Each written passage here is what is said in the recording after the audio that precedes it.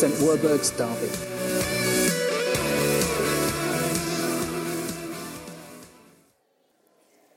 A long, long time ago lived a man by the name Terah. He had 3 sons. Tragically, one son died far too early. The second son didn't really get spoken about much because there was a kind of whole intermarriage thing going on. And his third son heard the greatest words ever spoken to man. Not, "I love you," or even, "the buffet's open," but the words, "I will bless you." From the voice, from the mouth of God, Abram, as he was then known, heard the words, "I will bless you." Words I think that we would all love to hear, long to hear. We all want to be blessed, favored. We all want a gift to be poured out upon us, a gift of blessing. And it's so powerful because those words come directly from the mouth of God, his creator, the one who has created the universe and everything in it, says to Abram, "I am going to bless you." Terah had taken his son Abram and his wife Sarai with their grandson Lot from a place called Ur of the Chaldeans to Canaan.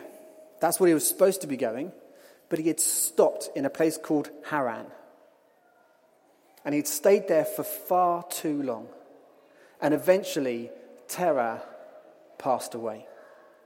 And that's where we pick up the rest of this story. So we're going to read from Genesis chapter 12, first 3 verses.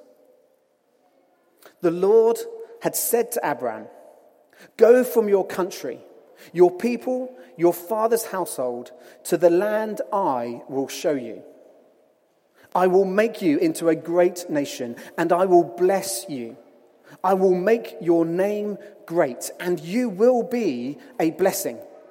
I will bless those who bless you, and whoever curses you, I will curse. And all peoples on earth will be blessed through you." Let's pray. Loving Father, we thank you for these 3 verses. We thank you for this incredible announcement that you proclaim to Abram, that he will be blessed. And we ask now, Lord, that you help us to understand why these ancient words speak to us today. So we ask, by the power of your Spirit, that you'll speak into our hearts and minds this morning. In Jesus' name, amen.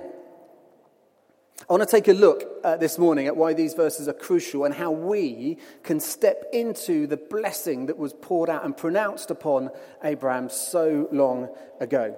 But let's start with a little bit of the context. This is Abram before he changed his name to Abraham, and it's his wife Sarai, and before she became Sarah. They are about, at this stage, 75 years old. They've been married for a long time, and they have no children. And at this point and into this moment, God says, "I'm going to make you into a great nation." They've left the Ur of the Chaldeans. They've stopped at Haran.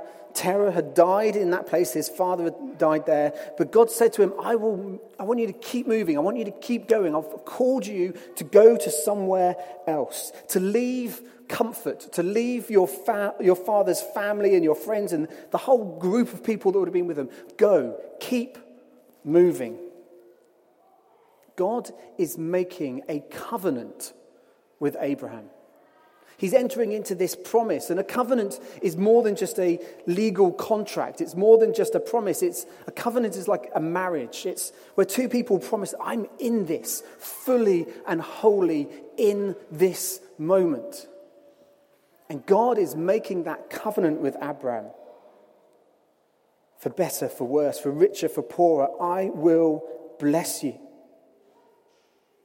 Go. I will bless you, make you into a great nation. But at this point, as I've already said, Abraham has no children. He's 75 years old. Kids have not been on the radar, and yet it has been on their hearts.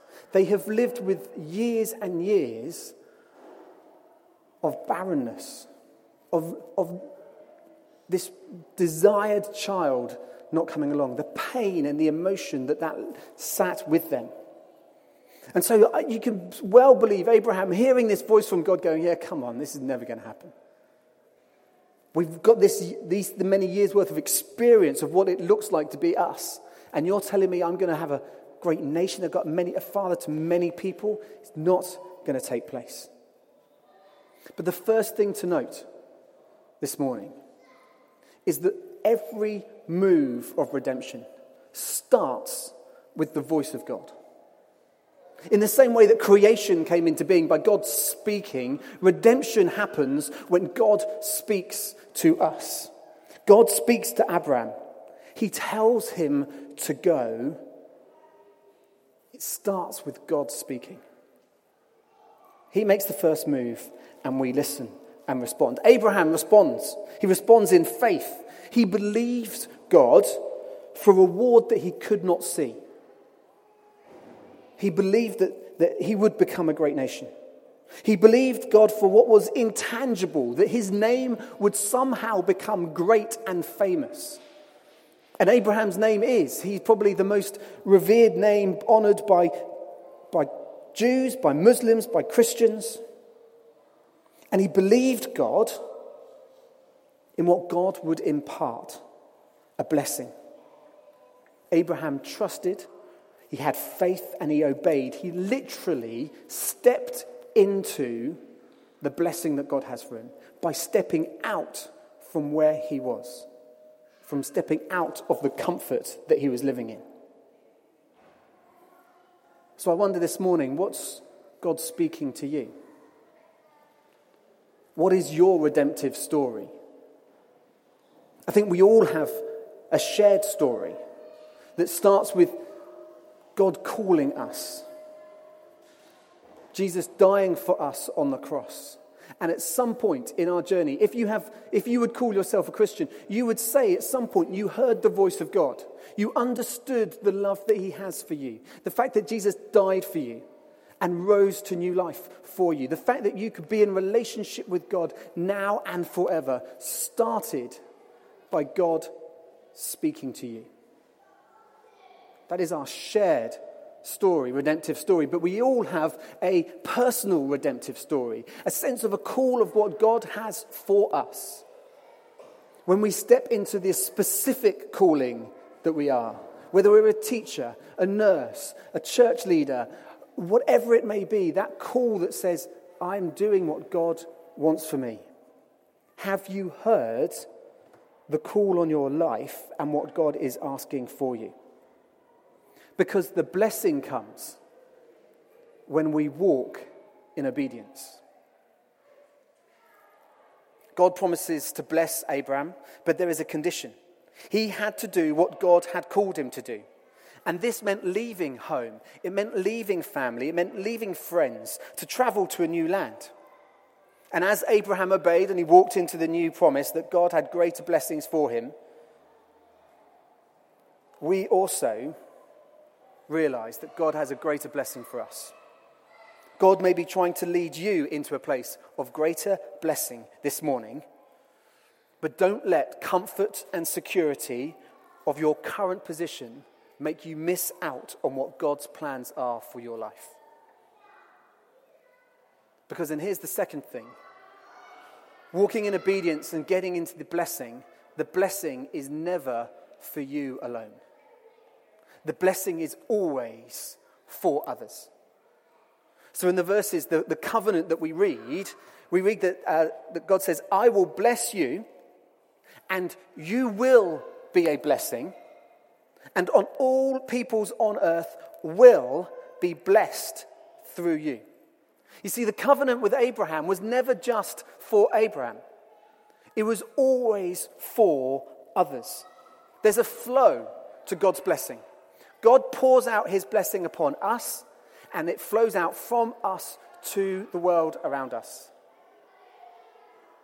The more I've thought about this concept of flow, the more I've understood that when things are supposed to flow, a blockage is never a good thing. So you can think about gutters, you can think about drains, you can think about arteries, you could even think about waterworks, for want of a more delicate phrase. A blockage is never good. All it creates is problems and pain. When things are supposed to flow, blockages are not good. Unfortunately, for Abraham's nation, the nation of Israel, as they came behind him, they allowed a blockage to form. We're blessed. We're special. We're chosen. We're God's special nation. They didn't realize that the flow was supposed to be from them to the world around them.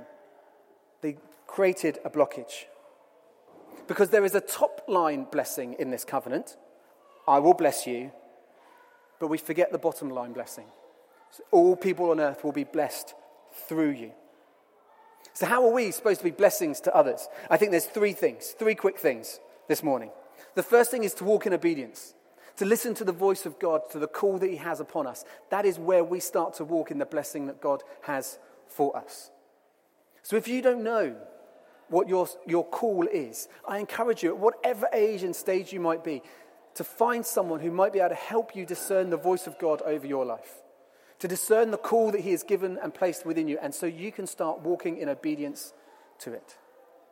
The second thing is that we need to have a mindset shift that we are blessed to be a blessing. I was trying to think of an example of a mindset shift that would kind of connect with this. And this is the best example I can give. It may not fully work, but I think it's the difference between an allergy and an intolerance.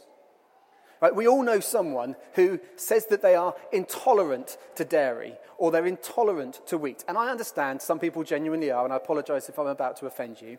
But we also know people who say they're intolerant, but when they see the cream cake, oh, go on then, I'll just have to deal with the consequences and I'll just eat a little bit of that. We also know people who have an allergy. I will not eat that peanut because if I eat that peanut, I will die. There is a difference of mindset. One that says, oh, I kind of am, but I don't really, I'll work it all out. And there's another one that says, no, this is who I am. And this is how I live my life.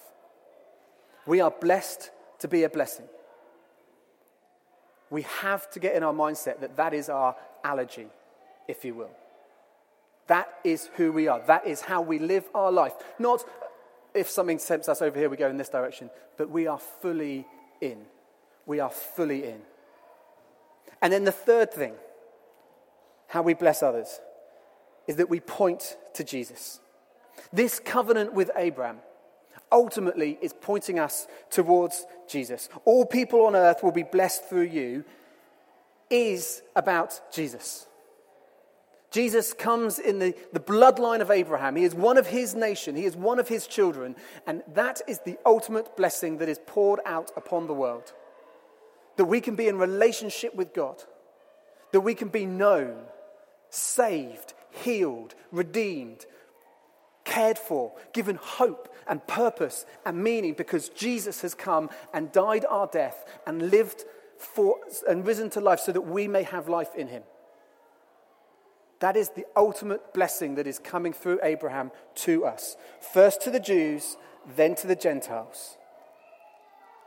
If you have that blessing, if you know Jesus as Lord, as Savior, as friend, the way in which we get to be a blessing to the world around us is to point other people to Jesus. That is how we are blessed to be a blessing.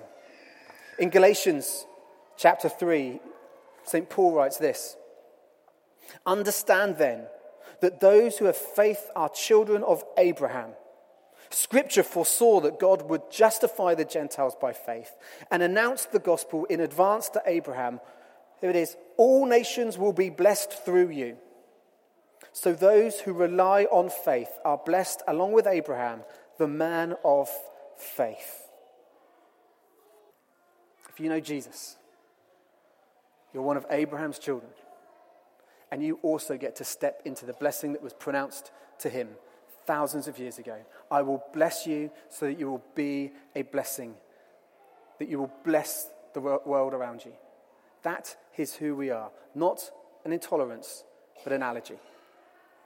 So may you, this morning, hear once again the call that God has over your life. May you hear his voice, and may you respond in faith and obedience to walk in the blessing that he has for you. But may you go, knowing that you're blessed, to be a blessing to the world around us, because our world needs that. Can you imagine what your world starts to look like as you go and bless your work colleagues, your friends, your neighbors, your family? Can you imagine what it looks like if we as a church pick up this mantle and go and be a blessing to the city of Derby? That is how we see a transformed city. Let's go and do as Abraham did and walk in obedience.